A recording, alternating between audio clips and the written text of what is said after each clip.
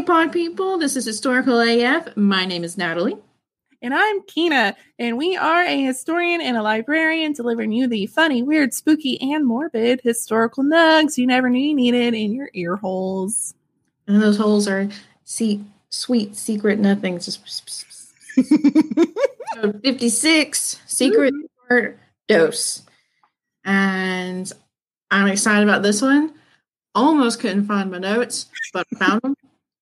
Crisis was averted. Funny weird. I have morbid, but luckily, morbid's not our normal morbid. It's kind of like morbid light. Oh, that's different. I know. It's been a really dark week, guys. I couldn't dig into something incredibly horrific this time. I was like, I need to lighten it up. But it's turned out to be one of the coolest things I've researched in a while, so I'm really excited about it. Yay! So, since we recorded last, feels like a year ago, what's been going on? Well, some good news in the sense, because of work is crazy, Emery had the whim of buying an Xbox, the new one, because he found out that the new Xbox that's coming out, the Series X, Xbox names are so stupid. They're so confusing. Anyways, apparently when you do that, you will be able to, you don't have to buy the games over again. You can get a newer version of the games you already have for the X1. And so he's like, oh my gosh. So he just got super excited. So he went ahead and bought an Xbox One or One X, whatever the most recent one is. Goddamn. They're so confusing. And he let me keep his PlayStation 4. Ooh. I now have a PlayStation 4 that is not really mine, but Emery says it's mine, but I'm like, is it really? We'll see how that goes. So I've been playing a lot of Kingdom Hearts, which I know is probably really lame. No, I love Kingdom Hearts. It's one of my favorites when I was a kid. So for me, it's like the nostalgia, but the acting in Kingdom Hearts 3 is so bad. So bad. And the story is dumb. But it's fun. Like right now I'm on the world of Monsters, Inc. And I'm moving along on doors, and you're running around with Sully and Mike Wazowski and Little Boo. And it's just adorable. So I have a lot of fun with that. Oh, that is fun. It's a welcome to like distraction video games. I'm so glad we bought the Switch with our tax return before the world went to dust. And I'm so glad we have it now. My little animal farm person. Although today I put it on the social media, I dug up a copper light and I'm like, oh man, we covered that in episode 6. That just means fossilized poop. It's like I learned something.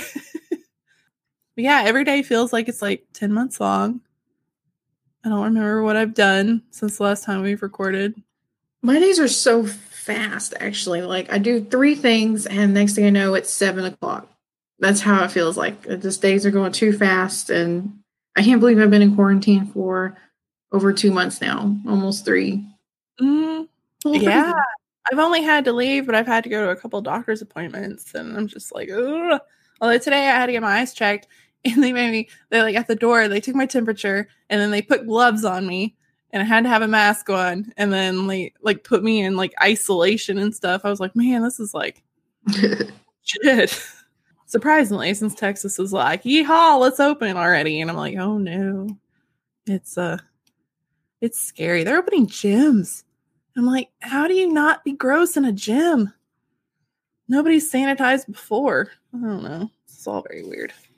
We got a lot of new Twitter followers lately, and they're all very funny. So if you're listening from our new Twitter people, hello. I think I asked a question like, how's everybody relaxing and stuff? And I think the first guy was like, I'll be honest, lots of porn. And I was like, whoa. So much honesty. I appreciate it. I was like, I dig your honesty. Fair enough. Yeah, it was really fun. Somebody said that she was taking Jane Austen-esque walks. And I was like, that is such a lovely way of putting it. She's like, just in my backyard in circles. And I was like, no, I totally got what you're saying. And I love it. Now I want to say it from now on. Just going on a Jane Austen-esque walk around the block or my yard. It makes me think in Pride and Prejudice they did a walk around the room once, and I'm like, that's fun. Yeah, I thought that was super cute. Shall we get rolling? Yes. What shall we start with? Let's do funny. Okay, so this being secrets and funny, I found an article that says people reveal the most hilarious secrets they're keeping. So these are just regular, average Joe people that have admitted secrets and stuff like that. Oh God, I'm so excited. Found this a week and a half ago, and I barely remember how this goes. So, shall we together? It's a surprise to you too. Yes. So, this is a mom. A mom caused sort of a big incident in downtown Montreal. This would have been way back in the 1970s, and I was a baby in a carriage. My mom had gone grocery shopping. It was taking a break by a brand new, at the time it was new, high tech for the time, water fountain. And had tons of water jets, and it was stirring up, and it's like in a bowl shape. And my mom thought this new fountain would have been really cool if it had like bubbles in it. She opened a brand new box of Tide and dumped the entire box of Tide into the water. Now, remember, this was the early 70s. The detergent of today doesn't make so many soapy suds as it did then. And it... So it wasn't just the fountain that filled up with soap. It was like the entire square with soap suds. And my mom didn't run. She just stood there and watched the whole thing. And apparently I was having a good time as I was in the baby carriage, just laughing and playing with my little soap bubbles. And then the fire department showed up. The police showed up. The news crew showed up. And the whole thing wound up in newspapers and even in the evening news. Mom never said a thing until years later. And she went, that was me. I tossed a whole box of Tide in there. So casual. Oh, that's so badass, Mom. I know. It's such a simple thing, but like very enjoyable. Mm-hmm. I want to do that now. That would have been really fun to watch. Mm-hmm. Yeah, so I two things you could do at that point: panic or just enjoy it. Enjoy it, most definitely. But it just got so large. Oh man. Next one is my brother got a turtle for his brother back in the day, and my parents had obviously not known much about turtles because eventually the little guy grew out of his habitat and it started to smell up the house. So knowing Shelly wasn't happy, my family decided it was time to relocate him. Their first idea was to find the nearest pond and release him, but my brother didn't want him to have to fight off predators. So we went to our second idea, and we hid Shelly in a backpack and took him to our favorite place on the planet, SeaWorld. And they let him go in the turtle exhibit, aka Turtle Heaven. And we went back weekly and spotted him out of the bunch. I swear you could see a little turtle smile on his happy little turtle face. That's so wholesome. But hopefully it wasn't diseased and didn't disease. I know. And hopefully it was like the right turtle one. Like, what if it was one then? Yeah, do not recommend. I don't, but it's funny. That's such a cute little wholesome kid thought too. Like, yeah, like I don't want to risk like a hawk or predator. Yeah. You know. Oh, how sweet. Right. This next one is it's a good one too. They're all good. I'm going to say that about all of them. In college, I was in one of the stairwells of the academic buildings after hours. And on my way up to the stairs to leave, I stopped to text, and I'm terrible at texting and climbing the stairs. So while I was texting away, someone entered from the floor above me. As they started descending, they ripped the loudest, wettest, nastiest fart I've ever heard. Followed by a wet sound and gross. This individual turned the corner and locked with me She had just shit her pants. Oh no! Thinking she was alone in the building, she was not alone. I walked past her and tried to pretend that I didn't notice. And what had obviously just happened, I coughed and gagged a little. Now she works for the same company I work for in the same building. I see her all the time. Oh my God. Definitely remembers me. And I don't know her name. And I try to avoid eye contact with her. I keep telling myself that one day I'll say hello and we'll laugh about what happened. We're not there yet. Oh, that poor girl. She's probably just like, don't ever talk to me. Ever. Please don't bring this up. It never happened. God, there's a podcast. Oh, I forgot what it's called. Good story. Anyway, she ends every episode with a guest with, tell me your best pants shitting story. And she says it's the great human equalizer. It's really funny. Oh, Not Too Deep. That's what it's called. I was like, oh yeah? And I'm like, that's got to take a very confident woman to get on a podcast and every episode talk about her pants shitting story. It does take something. Yeah.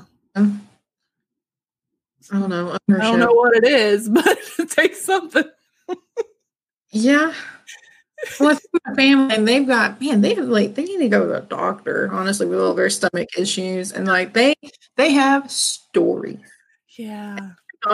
They're not afraid of it. They just like, listen, we know this is a problem, but the story is fucking funny, and they will just share it just because of the hilarity of it. They're just they have no regrets whatsoever. All right, next up is I can sew. Seriously, I'm a 6 foot, 300-pound biker who drinks scotch and have a half dozen quilts. Whenever someone asks about them, they're told that my mother made them for us. The only person that knows is my wife, and she's sworn to secrecy, mostly because I caught her playing Farmville 2, which she's ridiculously embarrassed about. Aww. My Mima was like the baby out of like 11 kids, I think. So she didn't know how to do anything. She couldn't cook or sew. And then my grandpa knew how to do all of it. So he would like quilt stuff. My favorite quilt came from him. My dad can make clothes. He's good at sewing. He make clothes and redo furniture and stuff. Mm-hmm. I wish I was better. But granted, I don't even have a sewing machine.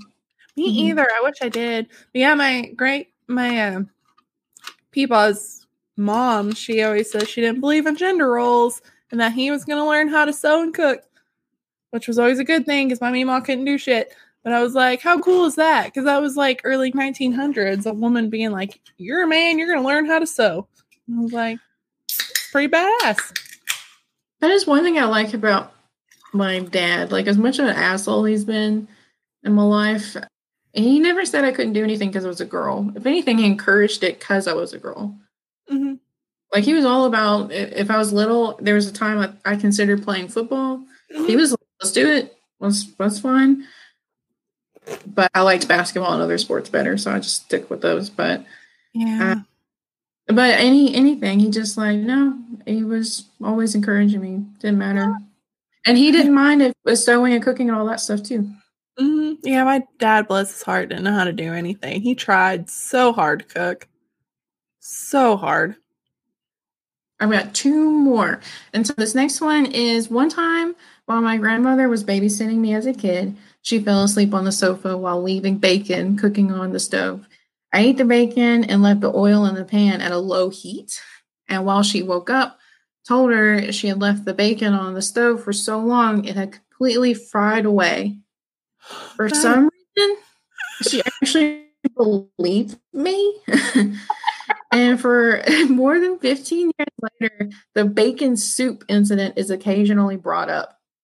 Everyone is now convinced bacon can completely vaporize in the pan and carefully watch over it.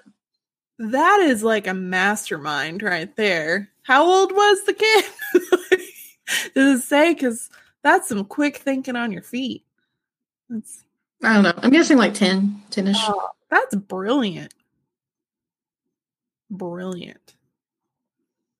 Last, I'm going to read, there are several more on this, so, I mean, we'll put it on our page like we do. But the last one, and I actually kind of laughed at this one, pretty good, because it just amuses me. It says, almost 2 decades ago, a friend and I borrowed a 25-pound cement pig from a neighbor's house and have been continually sending postcard updates from said pig to said neighbor's house. The postcards chronicle said Pig's Adventures. And I'm not even sure if it's the same family that lives there. Oh, that's so much better. That's what gets me. It's like, I still keep getting these. I don't even know if these people are still there, but they're getting the Pig Chronicle. Oh, yeah. That's amazing. And it's a neighbor. Like, the pig is probably across the street. Like,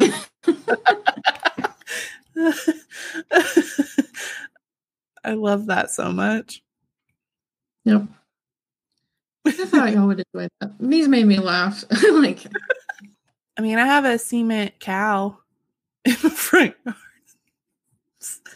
It's just been in the family forever, you know? And then I got a cement bulldog in the backyard. That's where our house key is. Don't rob me. So, well, it could be for it could be for like Razorbacks, you know, the Arkansas things, the hogs. So it could be for a team, a hog or somebody. Woo Pig Suey. Good God. Just the dumbest ever. It is. I don't know if you guys know the beauty that is the Woo Pig Suey, but like it's gotten to a point where people come to Arkansas for like concerts and refuse to come back because they won't stop calling the hogs. So stupid. I like the Razorback logo, and I'm all about the logo and the color. Oh yeah, stuff like that. But the Woo Pig Suey is so dumb, and it's like every time somebody from Arkansas is on TV, that's how they like introduce. Like on The Bachelor, that was how she introduced herself. Like one of them called the hogs, another one handed him a wiener and was like, "I'm from Wiener," which I thought was kind of funny because Wiener, that's funny. But it's like, why call the hogs every time you meet somebody new out of state? You're just going to startle people. They don't understand us. And we're not very good. We lose a lot, but we're so proud. Yeah, some years are okay. Some, yeah. And we always blame the coach, but who knows? Who knows? I always wonder that. I remember asking my papa that, like, who's it really at fault, the players or the coach? And they always blame the coach, though, and like we'll fire him if he doesn't win enough games or all the stats and stuff. Ugh, sports ball. All right, so morbid. It's gonna be like morbid light because I just didn't get too dark. I mean, there's still a lot of murder. Don't get me wrong, but just less. Oh, good, because I mean, I would think something's wrong if there wasn't at least murder or cannibalism or something. I don't know about you, but when it's Nazis getting murdered, I don't feel bad. So it doesn't really make me feel bad. So here we go. We're going to talk about Russia's secret weapon in World War II, Lady Death. She was a badass, so badass that she was quoted as saying, quote, "The only feeling I have is the great satisfaction a hunter feels who has killed a beast of prey about murking out some Nazis." I'm so pumped. Okay, so Lyudmila Pavlichenko was the most successful female sniper in history, and she's one of the most successful snipers, period, ever throughout the world. Interesting. And our girl terrorized Hitler's army, which is just simply amazing and makes me happy. As a member of the Soviet army during World War II, she killed 309 Nazis. And that's just confirmed kills, which I learned to have a confirmed kill, you have to have a witness. So she killed more people. There were just no witnesses. And she earned the badass nickname Lady Death or Stalin's Angel of Death. Mm-hmm. She also became a public figure who toured North America and Britain. She befriended Eleanor Roosevelt and spoke candidly about gender equality, especially when she was fed up with American reporters because they were being dickheads. And we're going to get into that later. So, Pavlichenko was born in 1916 in a small town in Ukraine, and it was a part of Russian Empire at that point. As a girl, she was boisterous and competitive, and some people called her a tomboy because that's what you do when a girl can shoot a gun, and whatever. That's just the moniker you get. Like many young people in the Soviet Union at the time, she participated in the I looked this up and I'm still going to butcher it. The Osavieka, which is a military sporting organization that teaches youths weapons skills and etiquette, which is a fun mix. One thing is like, shoot your gun, learn your forks. I don't know. I don't think that's how that works, but you never know.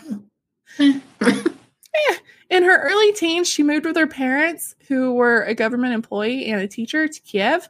After hearing her neighbor's son brag about his shooting skills, she, quote, set out to show him that a girl could do as well as him. And she later explained, quote, so I practiced a lot. Besides being an amateur sharpshooter, the teenage Pavlichenko worked in an arms factory. Around 16 years old, she married a doctor and gave birth to a son, Rostolov, but the marriage was short-lived. She then went on to study history at Kiev University, starting in 1937, while also enrolling in a sniper school on the side. How bad is that? I'm going to go study history, but I'm also going to become a sniper. I can do both. And then German forces invaded the Soviet Union in 1941, and Pavlichenko felt a call to action. She left school hoping to volunteer for the Red Army's 25th Rifle Division. The only problem, she was a woman. And at the time, women in the Soviet military were largely relegated to support roles, not combat ones. Quote, she looked like a model with well-manicured nails, fashionable clothes, and a hairstyle. Pavlichenko told the recruiter that she wanted to carry a rifle and fight, and the man just laughed at her and asked if she knew anything about rifles. That came from the SovietAwards.com.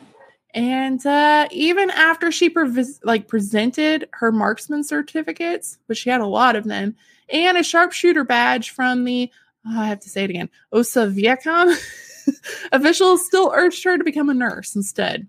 They're like, no, honey, don't be silly. You gotta be a nurse. Then she was allowed in, and because of a lack of guns, she had to help dig trenches when she began. And she wrote in her memoirs, quote, it was very frustrating to have to observe the course of battle with just a single grenade in one's hand. So there's two accounts of what happens after that.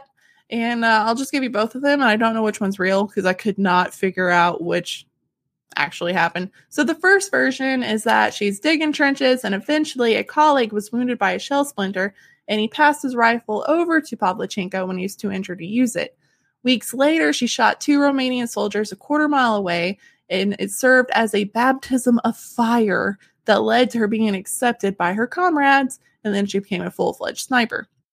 And then the second version is that the Red Army gave her an audition, being like, oh, you think you can shoot better than us? There's 2 Romanians downrange. Shoot them. We'll see what you got.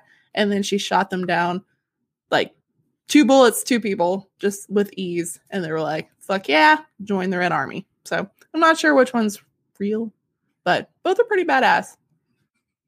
Whatever the case, she became one of the 2,000 female Soviet sharpshooters who eventually fought in World War II. And then, which that's only 2% of the Red Army, put in perspective. And then she was only one of 500 that survived. Well, that's impressive. Mm-hmm. Russia got hit bad in World War II. They lost a lot of people. So, snipers in these battles fought between enemy lines, often far from their companies. It was extremely dangerous and careful work, and it meant that she had to sit perfectly still for hours on end to avoid detection from any enemy snipers. After making a name for herself in Odessa and Moldova, Pavlichenko moved to Crimea to fight the Battle of Sevastopol. Her reputation earned more dangerous assignments, eventually facing off with one of the enemy snipers. The Smithsonian reports that she dueled and killed 36 enemy snipers, some of whom were highly decorated themselves. Pavlichenko killed hundreds of enemy combatants in Odessa, Moldova, and Sevastopol. Quote, we mowed down the Hitlerites like ripe grain. I was like, man, that's quite the quote. And she also said it was one of the tensest experiences of her life. But among all the death and suffering, she found love. How sweet is that? Romantic. I know. It's like what movies are made of. So she met Alexei Kitsenko, and they were soon married, and they shared a trench on the front line. The couple spent the first days of their marriage hunting German Nazis. I mean, romance, right? And she said that the honeymoon had a positive effect on her shooting.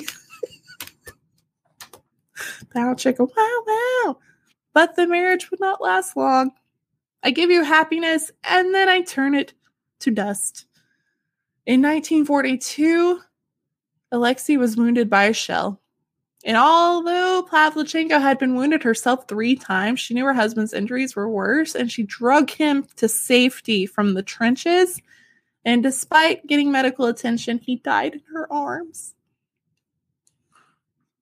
You're so sad. Yeah. So sad. It takes such a turn. I'm so sorry. I'm like, it's such a beautiful love story. And he's dead. Moving on.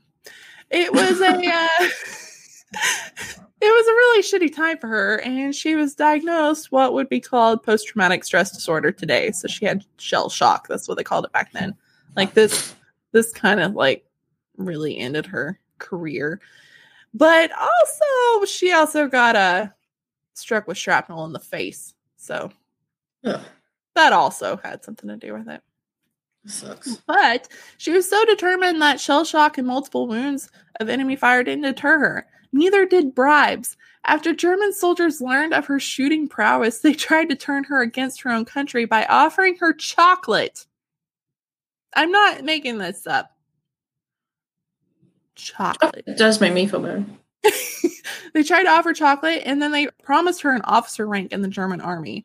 So basically, she's there to kill all the Germans. They go over an overhead speaker, and they're like, hey, lady, we'll make you an officer, and we'll give you some candy.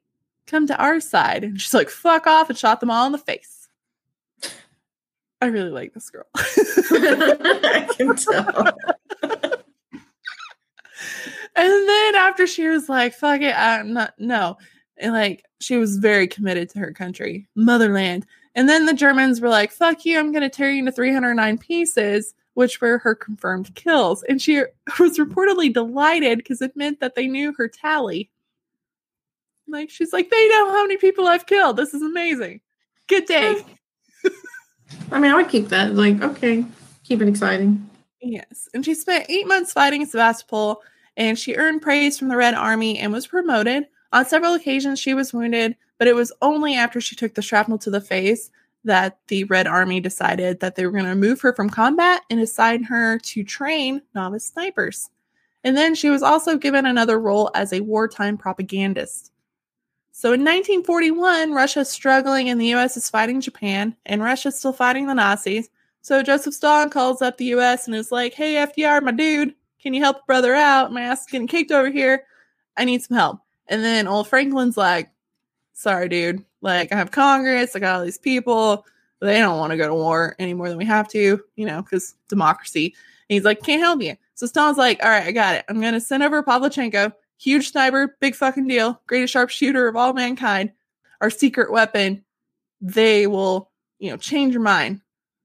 So then Pavlichenko travels to the United States on a mission to galvanize support for American sustained troops to Europe instead of just the, you know, Japanese front. And then her first stop was White House, and she became the first Soviet citizen to visit the United States.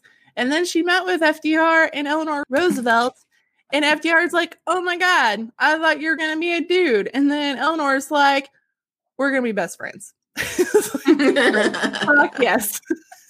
And they hit it off immediately because Eleanor was like a huge human rights advocate. She was a huge feminist, and she was super pumped about hearing about a woman being the best sharpshooter of all time.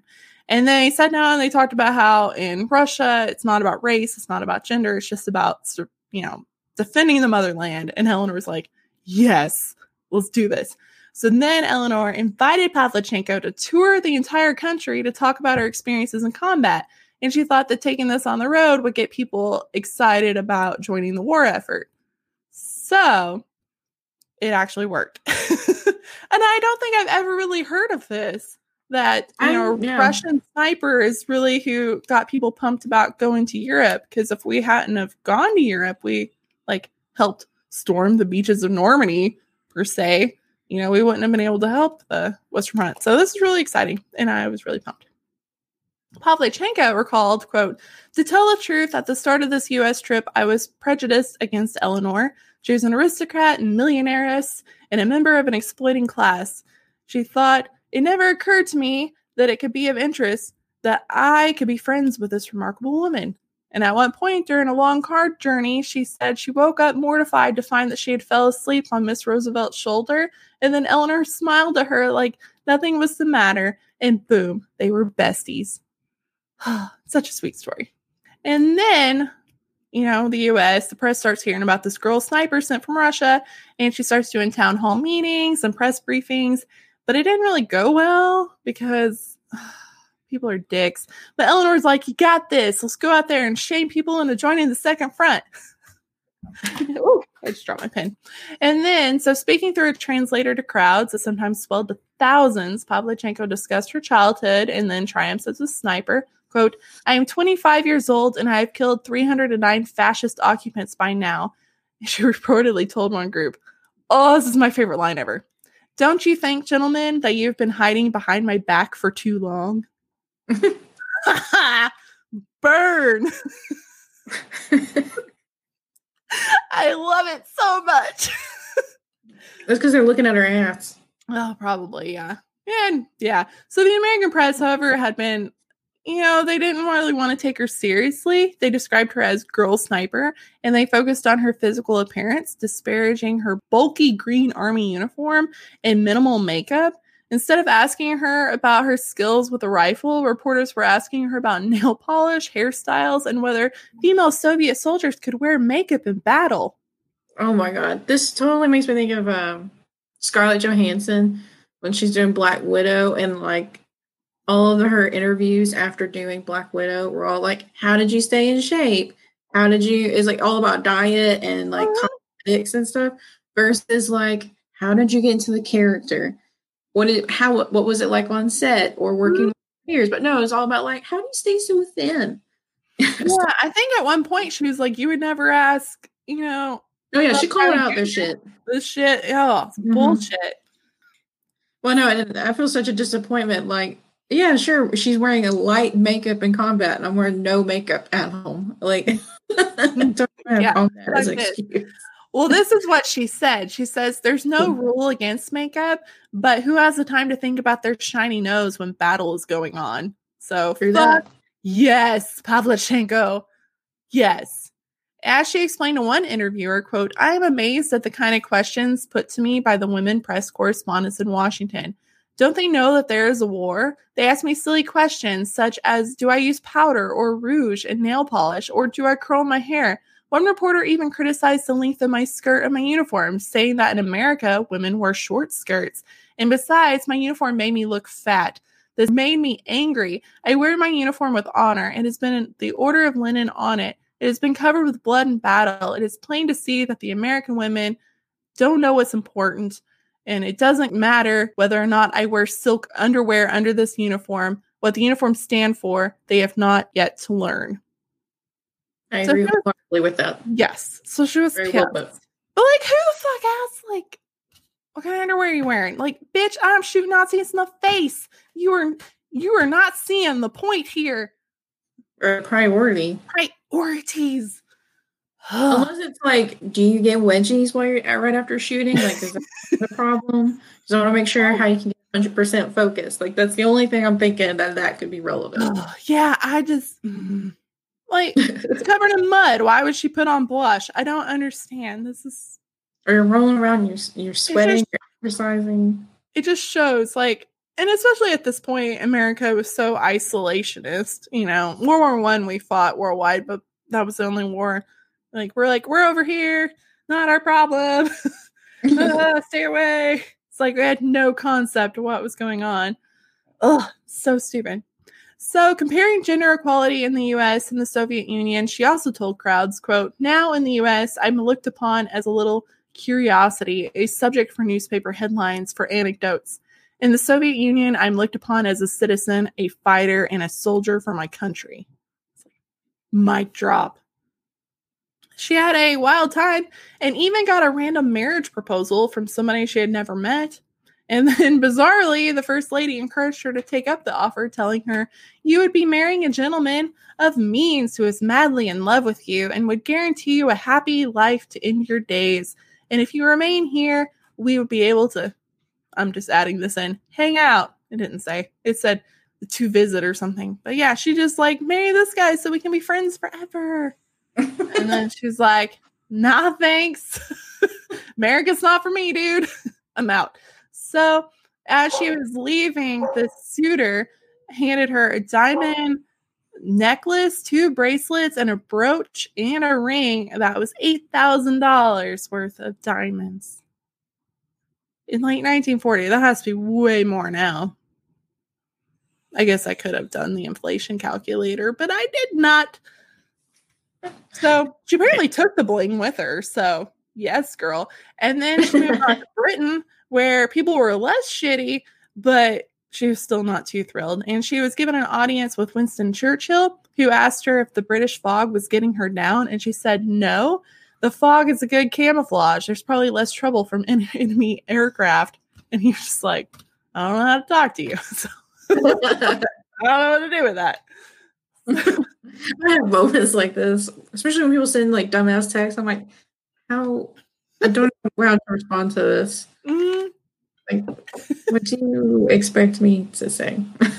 Yes. So Pavlyuchenko eventually returned to the Soviet Union to continue training other snipers. Despite her relatively privileged position as a heroic figure there, she struggled with the lasting effects of her injuries and personal demons like the alcoholism and post-traumatic stress disorder, which I don't blame whatsoever because there's no way to help you. Nobody knew what it was. And then, you know, the memories of her husband that died in her arms on the front lines kind of did a toll on her. But after the war, she rose to the rank of major and she began working as a research assistant for the Soviet Navy. And then she earned her history degree from the Kiev University and was promoted to historian of the Soviet Navy. So, fuck yeah, historian. And then, this is the sweetest thing. During the Cold War, Eleanor Roosevelt was sent to Russia to like drink some vodka and wear a cool hat and be like, "See, it's not so bad in the US and Russia." And then the guy's like, "You're just here to look pretty." And she's like, "Nah, bitch, I'm Eleanor Roosevelt. You can't tell me what to do. You're going to take me to my friend's house." So they find somebody that takes her to Pavlyuchenko's apartment. And she is a war hero. And she's in this tiny 2-room apartment, which makes me sad. Like at this point, you think the country would take care of her. But it's like somebody knocks on the door. She goes to the door.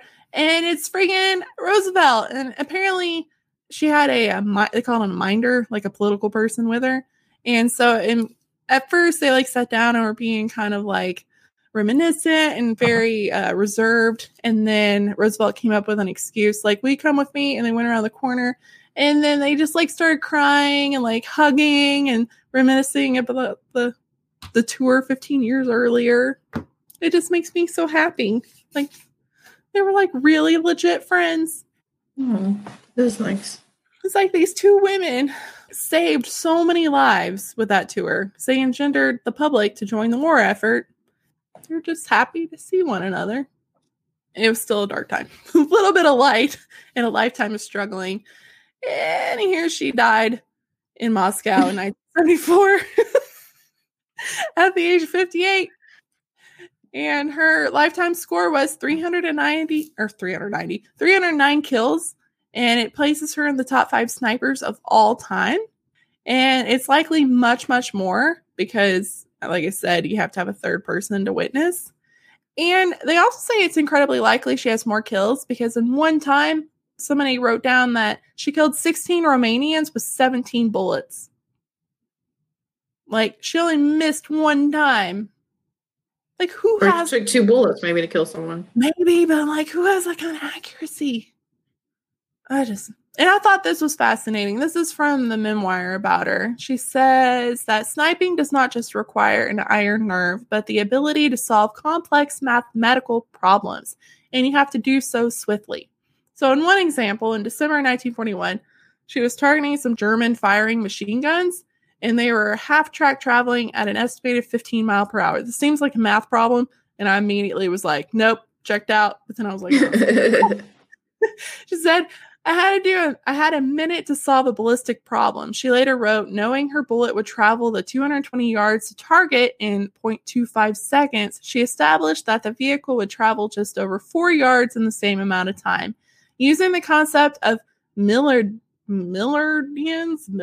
I don't know. In my calculations, I don't do math. She recollected, I turned the windage drum on the metal tube of the sight several units and softly pressed the trigger with my index finger. The machine gunners never knew what hit them.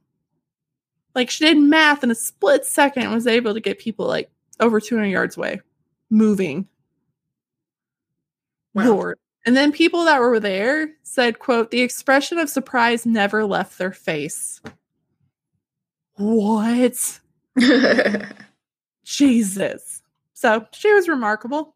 And she never expressed remorse for anybody that she killed, although she objected to hunting animals for sport. Quote, forest creatures seem to be defenseless and unfortunate in the face of humans armed with rapid-fire rifles. I did not approve of hunting animals, and I still don't. So I thought that was interesting, too. She wouldn't kill animals, but she'd kill some Nazis. Well, war is different. Yeah. Than just hunting for sport. I have trouble killing spiders, but I don't care when I hear about Nazis dying. It's a very weird. I'm just not sympathetic with people. Yeah. It's not, especially in this kind of scenario when it comes to wars and stuff. Like, I will, innocent people, things like that, will hit hard, but casualties of war like that, I don't know. Yeah. So the Soviet Union honored her with multiple medals and 2 postage stamps after her death. A joint Ukrainian-Russian feature film, Battle of Sevastopol, was made about her in 2015, which I need to watch now. And then she has the memoirs Lady Death, the memoirs of Stalin Sniper, and it was published in English for the first time last year. And she also lives on in Woody Guthrie's 1942 song, Miss Pavlichenko, which includes the lyrics, Miss Pavlichenko is well known to fame. Russia's country, fighting is your game. The world will always love you for all time to come. 300 Nazis fell by your gun. Just in a little ditty with you. But yeah, that's Pavlichenko. Such a badass. I never knew. I know, right? It's really cool. And the fact that he still acknowledged her. I mean, it's one thing when like, you're a girl and like, what makeup do you wear? I mean, that's full of shit. But at least they let her keep killing. Like, she's just a badass for that to get in the way of stuff. Well, that's the thing. It's like in Russia, at first they're like, no way, you're a girl, blah, blah, blah. And then she just shoots some people and we're like, all right, you're in. Like, they're just like, I'm not going to give you shit anymore. I'd rather you on my team. It had to have been like that. God, she was remarkable. It's really sad, though. Like, it really hurts my heart. Just, all the people that suffered after World War II, because there's nobody knew what was happening, with like PTSD and stuff. Which, not to say they get a whole lot of help now, which is still a problem. I'm not. At least now there's awareness and effort. At least, by people that are talking about it, but it's just crazy. Mm-hmm. It makes me think of the Dresden Files. I just heard an excellent quote. The main character is trying to figure out why this mercenary, like, are you supernatural? Like, you didn't miss. He's like, what's the point of shooting if you miss? And it just makes me think about her awesome kills. 16 kills with 17 bullets. So either someone took twice, one miss. It's like, yeah, you're just gonna miss. So. I would imagine maybe somebody got it twice. I don't think she missed. I think I'm gonna go with that. Yeah, I like that. But yes, I think a lot of it too is maybe we weren't taught because we've always had such a heated relationship with Russia. since the Cold War. Oh, so maybe we just haven't learned a whole lot about Russian history. But honestly, I feel like just my knowledge is just so lacking in everything, in the sense that it's just been brushed over in so many ways. I think my teachers were good, or at least had good intentions, but it still was sort of blown over and just sort of generalized. Like I definitely wouldn't remember that. I don't think they would go like Russia and the specific awesome sniper woman. Like, no, wouldn't have made it. Well, like school, you have an entire universe of history to teach in a semester, and just you can only hit the huge points. So unless you're taking like specific classes in like college, like I didn't learn about a lot of specific cool history until I was taking a class. Like I took 1912 to 1946 or something, and it's like the only time I got to learn about specifics of World War I and II. And so yeah, I did not know she existed until Drunk History did a episode on her, and I was like, holy shit. They only did the Eleanor Roosevelt part, but I was like, who is this? But I just thought it was really cool that Russia's secret weapon was a woman. It's like, hell yeah. Zeke's like, I'm seeing a trend in all your women lately are murdering men. I'm like, don't worry about it. Don't fuck up, basically. Yeah. Just don't think about that. Because I can find inspiration. There's a TikTok where they're like, where's your husband? She's like, oh, he's in the garden. They're like, oh, I didn't see him. And then she's like, oh, you might have to dig a little. I'm like, that's funny. No, it's fine. I like him enough not to murder him now. At this point in time. It's been a long time in the house together. Emery and I did good being quarantined for so long. We had our nice little routine. I would wake up, do a little work. He'd wake up at noon. And then I cook breakfast for us at noon. He would do a little work, and I would continue to work. And just, I don't know, we just had a nice little rhythm going. And he's one that we left each other alone, like most of the day. And then in the evening, my only thing was, I'm like, I don't care if you want to eat your meals in front of the TV or whatever, but I just would like to eat dinner together. Mm-hmm. Only thing. Mainly because he eats so fast. And so, like, 10 minutes and he's done. And I'm like, just now fix my plate, you know? I'm like, my only deal is, like, let's eat dinner together. And then that's it. But then we started doing our movie nights, and then video games came into play. So it was good. It was actually a lot of fun. Still don't want to live together, though. We've decided that. We're not there yet. Yeah. We, if anything, we might be neighbors.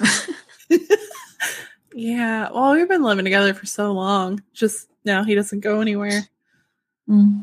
He's getting spoiled because I just like bring him breakfast while he has his feet propped up on my desk. He's invading my office. I know. Emery said I made him fat. And he's like, I don't know how I'm going to function when I go back to my apartment because he doesn't know how to cook all that much.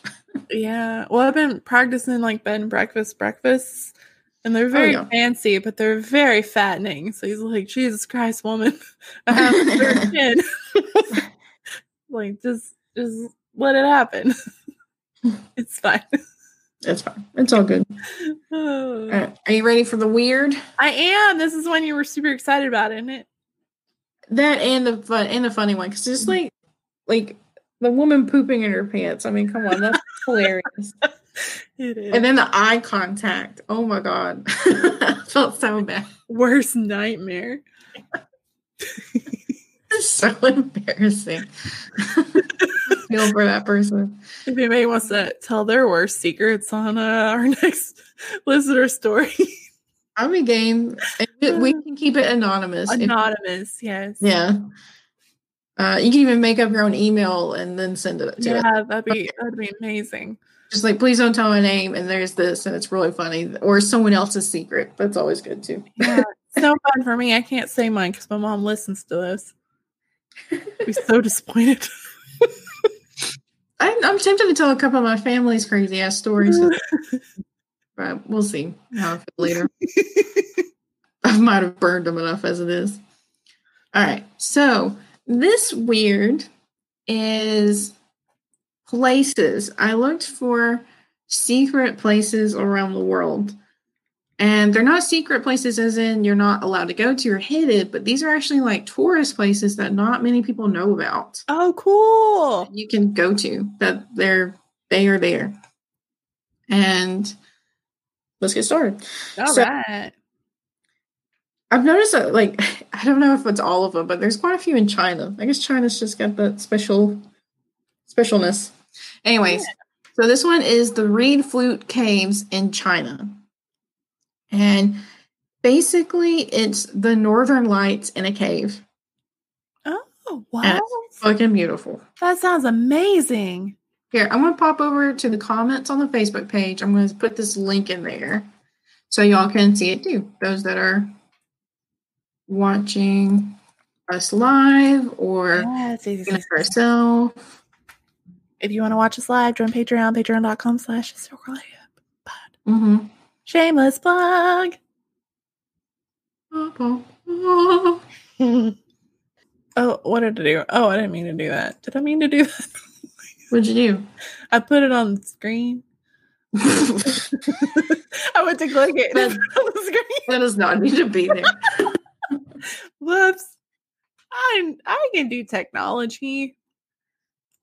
Oh my gosh. Okay. So the Reed Flute Cave, it's not a regular place for your average tourist. However, it's gradually becoming popular, at least among the locals. And one striking feature about it is its multicolor paintings sort of on the wall, which make it's like a 240 meter long cave with a unique and beautiful feel. And this cave has an existence. It's been there for over 1,200 years. How is that real? Are you looking at your screen? Is it beautiful? It looks like a painting, like you said. It doesn't look like it could possibly exist. Uh-huh. Oh my God. As ancient as this, and it just makes me think of like a rich painting, Northern Lights kind of feel because it's iridescent, bright and beautiful. Oh, it is so soothing with like all the good colors. Oh my God, it's so pretty. I know, like the oranges and yellows, greens. It's like a rainbow. Yeah. Little subtle pinks and purple. I did not know this existed. This is so cool. So it's like these little hidden gems around our world. Yeah. Never knew. I'm going to go to the next one, and that is Red Beach, China. Ooh. And it's basically what it is. It looks kind of like a marsh to me, in the sense that it's just basically a lot of red ground with water sort of going in and out of it, like that shape. And what that red is, it's actually a seaweed called sueda. Now, there's going to be a lot of mispronunciations on this. I think if I pronounce something more correctly, then there's something wrong. That's when the apocalypse is starting. It's red because of this seaweed. And the surprising thing about the Hanjin Red Beach is that you'd hardly see any grain of sand thanks to the sueda. Oh, wow. The seaweed that gives the beach its red color starts growing from April, and it stays green all through the summer and then turns red in autumn. Oh, wow. That's cool. That's beautiful. Oh, red's my favorite. Looks like a color. Science fiction film almost. It does. It does. And it houses like 260 birds of like species of birds and like 400 kinds of animals. It's just like a crazy ecosystem. Yeah. Well, that's really cool. Next is the Gates of Hell.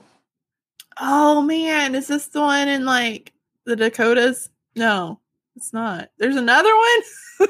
Mm-hmm. Oh, there's a lot of gates to hell. Is there like a gate and Westgate? This is a deep gas crater. It's located in, what is it, Turkmenistan? Turkmenistan. Great. Zeke had a layover there once. Okay, cool. It's one I'm like, I know I've heard it, but I'm like, couldn't quite make my mouth work to what I've heard. Thank you, Frankie.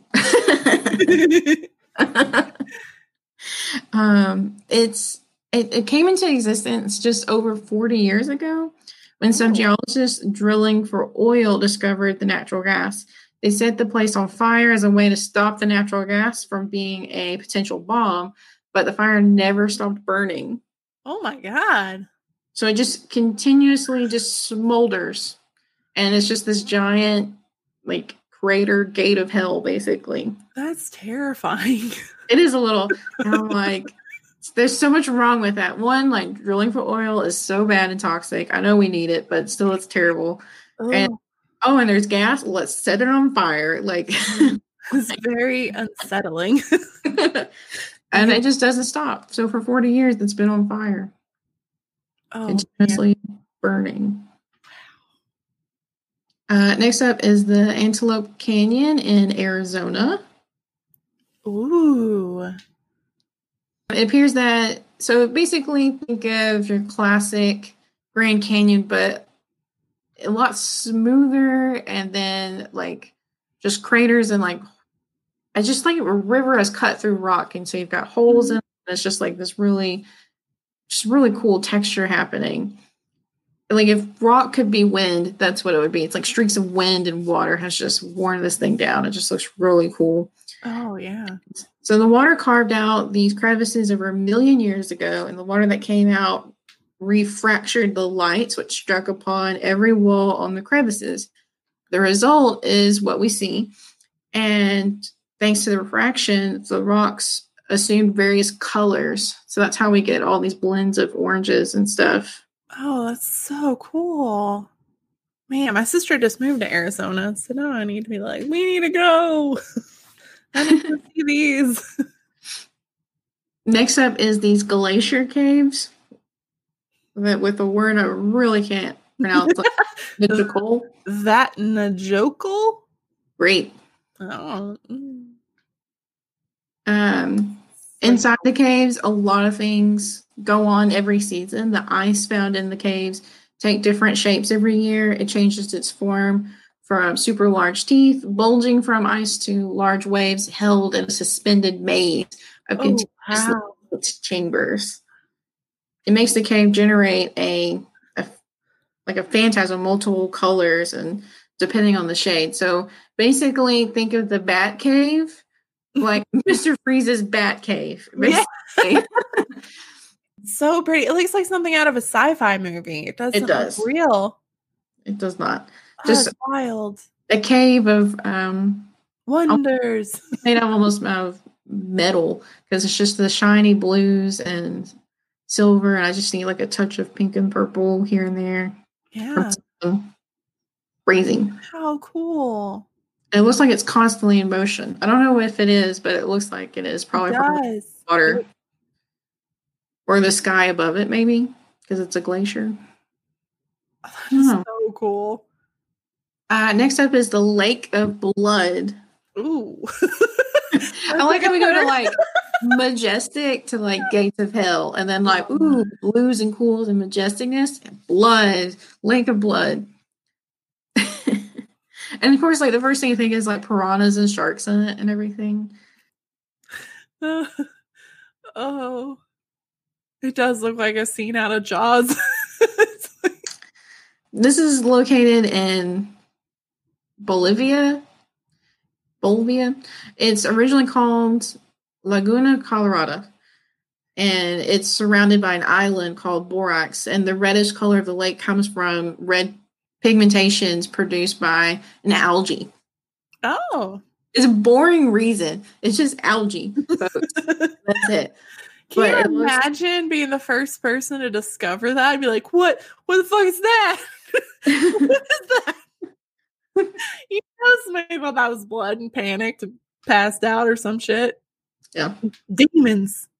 Oh, man. That would be terrifying to be the first person that doesn't know what algae is yet. The next one is in Italy. It's a monastery of Santa Maria del Isola in Tropea. I have no idea if I pronounced any of that right, but there we go. That sounded great. Yay.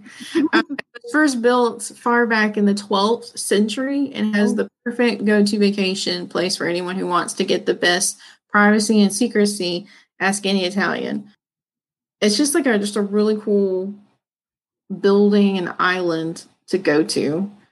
Ooh, I've always wanted to go to a monastery. It just seems like such a cool place. Plus, like, most books have survived because of monasteries, and I just want to, like, pay my respects. Thanks for spending your entire life writing one book, man. Appreciate it. I'm going to skip down, if y'all are following, to number 12, the Boiling River. Oh. This is in Peru. It was first discovered by scientist Andres Russo. His colleagues didn't believe him at first when he told them that it was a boiling river. And I wouldn't have either. They basically had to grab them I wouldn't. Yeah, it'd be hard to see it for themselves. And ever since then, the boiling river became a tourist attraction. However, it's one place that's not yet fully explored by many people. Probably this is because the boiling river is surrounded by the Amazon jungle in Peru.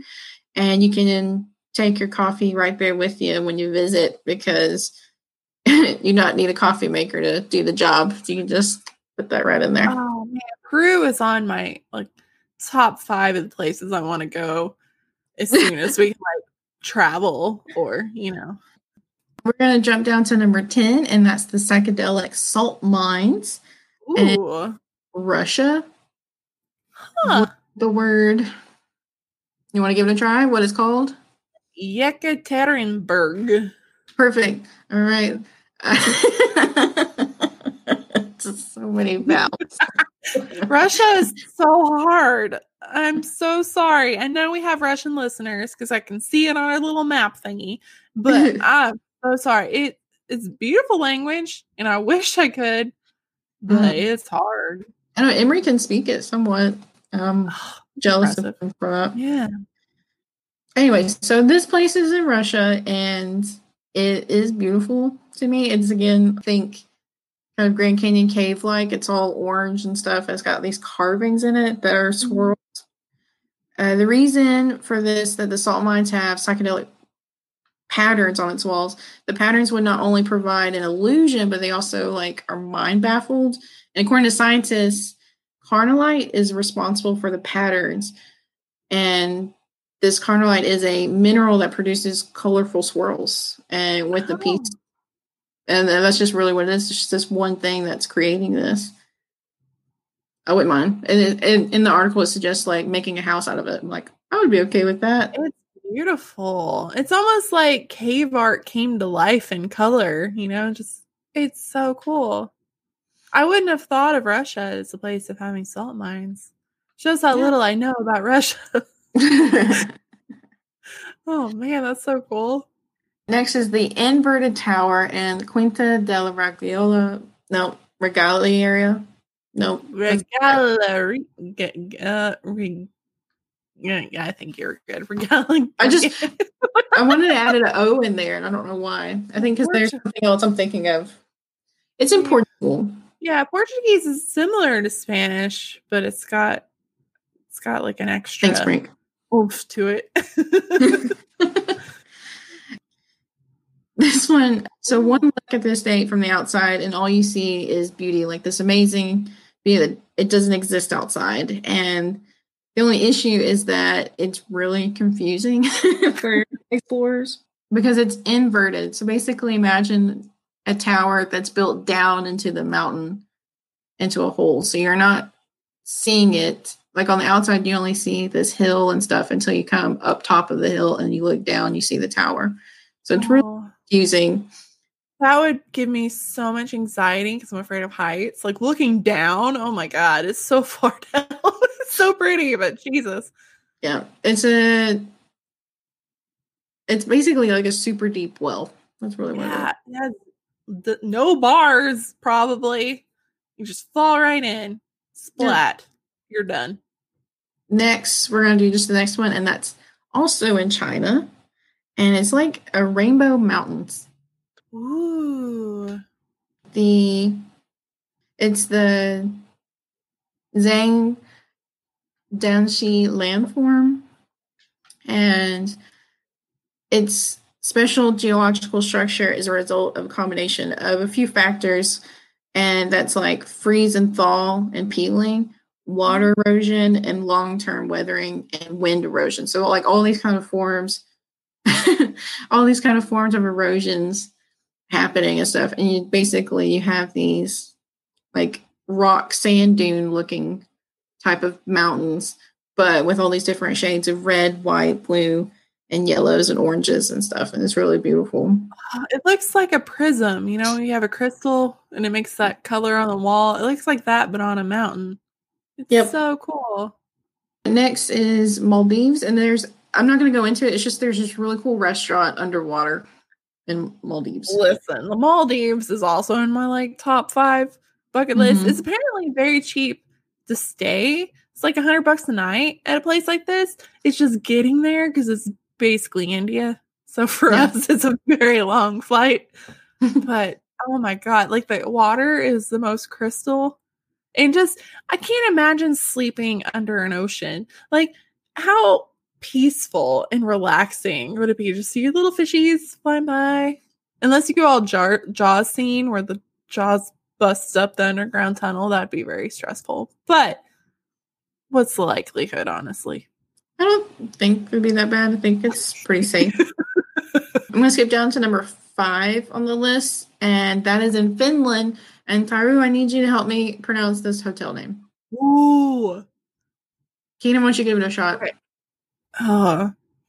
Okay. Oh. My first thought was not great.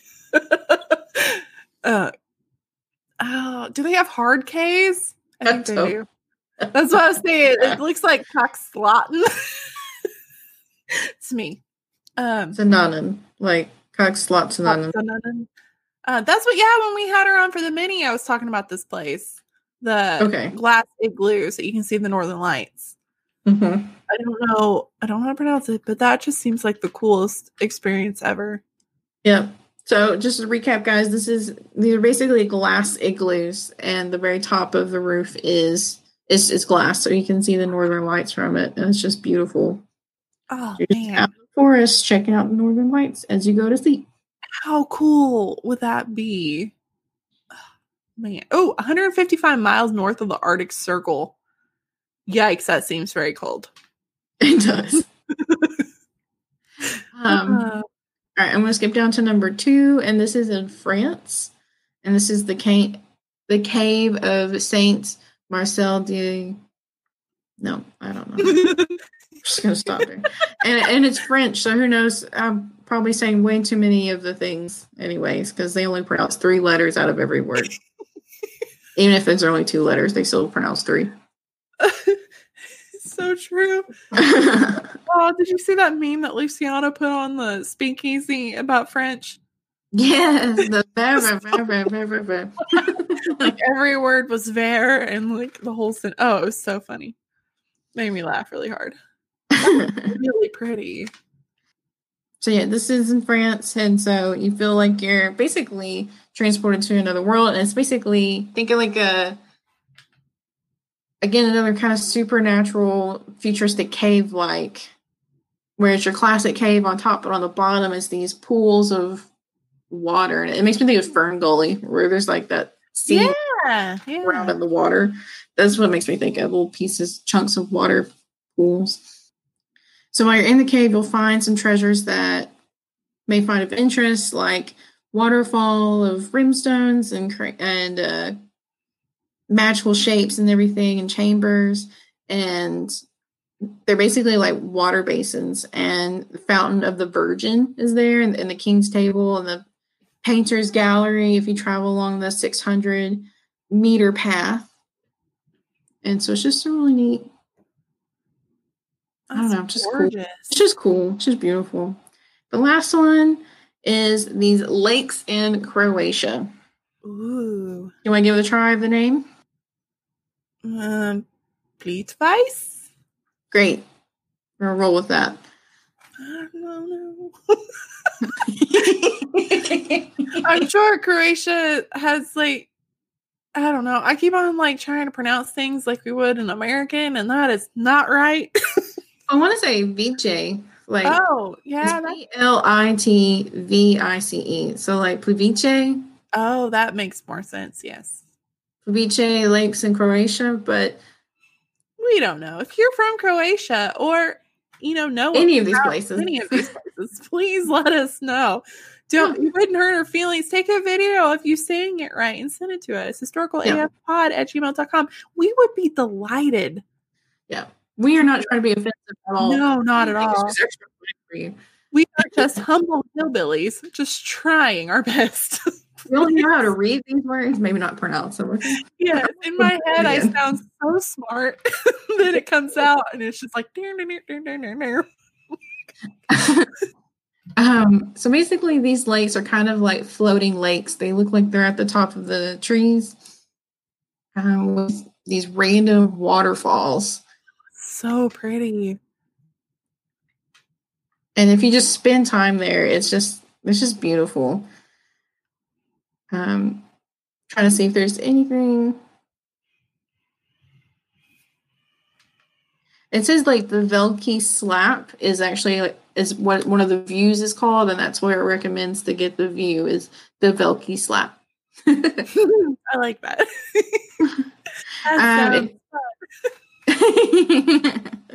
It features crystal clear waters that flow across different lakes and a series of waterfalls just over and overlapping, made of different terraced limestone lakes. So that's what it's made out of, limestone. Just really beautiful. It looks like you're in a pool in the trees. In a tree house. That's amazing.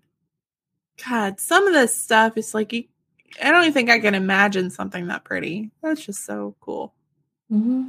Especially the very first one in China, those caves, the painted caves. That one just blows my mind.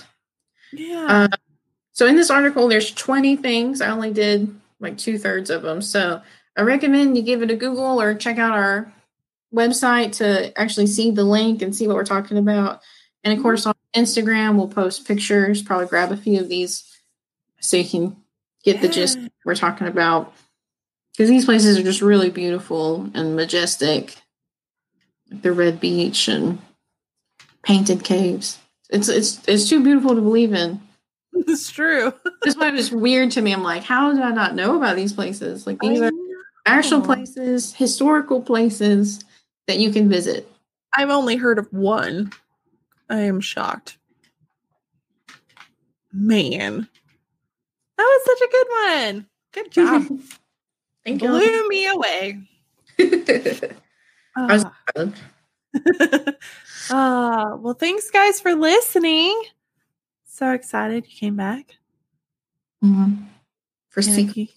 If you want more, like this isn't enough, you need more, join Patreon and you can watch us live and watch the hour we cut out every episode or more, and you can comment along. It's so fun. We love having comments while we're talking. It's really cool to have interaction and ideas. I mean, to be honest, most of them are funnier than anything I come up with. So show us your wit. Join Patreon, patreon.com/historicalafpod. Nailed it. And of course, like I mentioned on our Instagram and social media, Historical AF Pod, and that's Instagram, Facebook, Twitter, and of course our Gmail, because we loved all kinds of stories and secrets. If you want to send in your secrets anonymously, if you don't want your name ever mentioned, that's fine. But I recommend is you get to see what we're talking about. Like whenever an episode is released, Kina always puts up photos of what we're talking about, like these gorgeous places that I've just mentioned, and of course memes and all kinds of funny craziness. It's just cool. Look us up. That's how it is. Yeah. And merch, shop.spreadshirt.com/historicalafpod. We got lots of stuff. Anything you could ever want. Buy our wares. Yep, it's now up and running. The pandemic, they've adjusted their ways. Yeah. They're able to create while practicing social distancing. And so definitely check that out, and I hope everybody stays safe and healthy and home if you can. And we'll see you next week. Okay, bye. Bye, Z's.